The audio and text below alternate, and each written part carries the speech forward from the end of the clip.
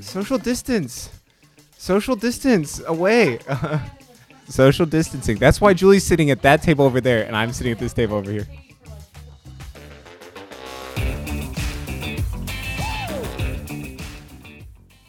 Hello and welcome to Catholic Bites, a podcast for busy Catholics.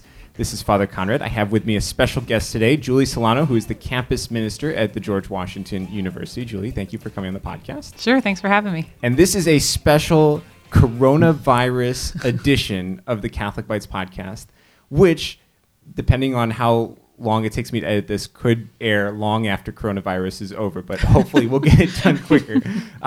And so today we're going to talk about specifically, so Julie, in your situation, you're a campus minister. You do work with students all the time. Mm-hmm. And we're sitting at the Newman Center at GW right now, a comfortable, socially isolated distance apart. Yep. There's no students here. Yeah. They've all gone home. Yeah, this has been surely an unprecedented experience. And I've been campus minister here now for almost 6 years, and was sharing with our chaplain, who's only been here a year now. He's new. That this is very different from the experience of when students leave for summer or even for Christmas break, that there's a sense of loss because it was so abruptly ended. Yeah. And one of the things, they're all going home. They don't have anything to do. And so one of the things we thought might be helpful for people, because not just students, but everyone's in this situation. If you're stuck at home, how do I pray at home? Here they come to the chapel, they come talk to the Lord, they go to Mass, they go to adoration, and their prayer life is kind of built into their community. But when you're isolated and at home, it can be hard to pray. It can be much easier to just go on Netflix. So maybe what's one piece of advice you have to students who are going home, and then we can maybe trade off, and I'll do one, you do one, and we'll just kind of figure out what are some ways to pray when they're at home. Yeah, sure. I think the word that has been coming to mind just reflecting on this is consistency, and really that translates to faithfulness and to being faithful to, especially in this time where it's easy to fall into, like you mentioned, Netflix, like a kind of listlessness or like a not having a routine or rhythm of life, right? Because they're not physically leaving to go to class or work or their internship, all these things that we're very doing oriented, I think. And so to have this sudden abrupt pause of life is a big challenge. And so but it can also be a great opportunity to really enter into a rhythm of prayer and a way of life, altering our way of life. Right? So I think that's so true. Like, in order to pray well, regardless of the situation, regardless of how prevalent a dangerous virus is, we need to have a rule of life. We need to have a kind of a rhythm that we've established. And sometimes that can be really hard for people. People say, I want to pray more. And then they're like, okay, I'll just kind of spontaneously pray, or I'll pick different times. But I usually tell spiritual directees, you need to put it in your calendar. You need to write it down every single day and say, I'm praying at this time. I'm doing it this way. Otherwise, you're never going to do it. Definitely. Exactly. And I think to not get overwhelmed by all the different things and opportunities to pray, I know that, the Archdiocese of Washington, our campus ministries are all putting out great online opportunities, right, to pray, and we're sending messages in our group meets. So it can be a little bit overwhelming even to say, well, what do I pick? How do I do this? And so to what you're talking about with that rule of life is to kind of hone in on a particular movement of the Spirit, right? To stick with that, to be faithful to it. So maybe it's a daily rosary, maybe it's Liturgy of the Hours, maybe it's watching the televised Mass, maybe it's just sitting in quiet with your Bible, having what speaks to you, and kind of sticking with it and being faithful to it. So one thing that I've been thinking about for advice for people when they're praying at home is don't be discouraged if it's not as great as when you're at adoration. Because it's kind of the nature of the beast that when you're at home and you're not able to kind of enter into a new space or something like that, there's all sorts of other stuff floating around. There's all sorts of discouragement in the air. Regardless, it's natural that prayer is not going to be the best, and it's okay. The Lord understands if you're not praying like Catherine of Siena when you're at home.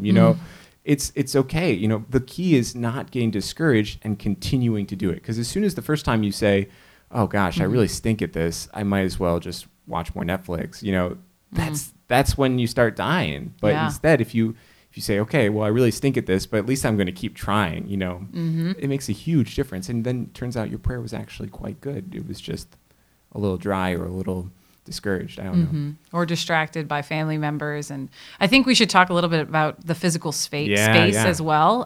Because like you mentioned, finding that and setting aside a physical space, and this might be a way to evangelize to your family as well, is saying like, hey, from these 30 minutes, like I'm going to be in the living room or in whatever, the office. And I'd ask that you turn the TV down or not come in and distract me because I'm going to be praying. Yeah. And invite them into that too. Maybe they want to pray with you. Who knows? But that's an opportunity as well to say would you want to pray a rosary with me in these next 15 minutes, Yeah, that's a really good point too, because oftentimes when we try to pray at home, because we're in such a familiar place, because we're like, oh, this is my bedroom, I could just go to sleep or I could just go on the computer, as opposed to when you're at church, you've made a conscious effort to go someplace else to pray. So you're much more likely to stay there for a longer period of time, and you're much more likely to be thinking about prayer.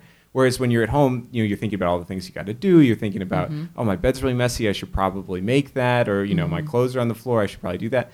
So having, like you said, a space that's kind of set aside, this is prayer space. And whether it's a different room in your house, or whether it's you take out icons or crucifixes, or you even print out images of the saints and kind of hang up in one corner. Yeah. Making a physical space, we need that. We need that cue as human beings to kind of do that. Yeah, we love the tangible, right? And so I think that's a great example. Just having the images, having maybe it's even turning a chair around, physically rearranging things so that you're not distracted by whatever else, like you were mentioning with the bed being messy, things that are going to distract you.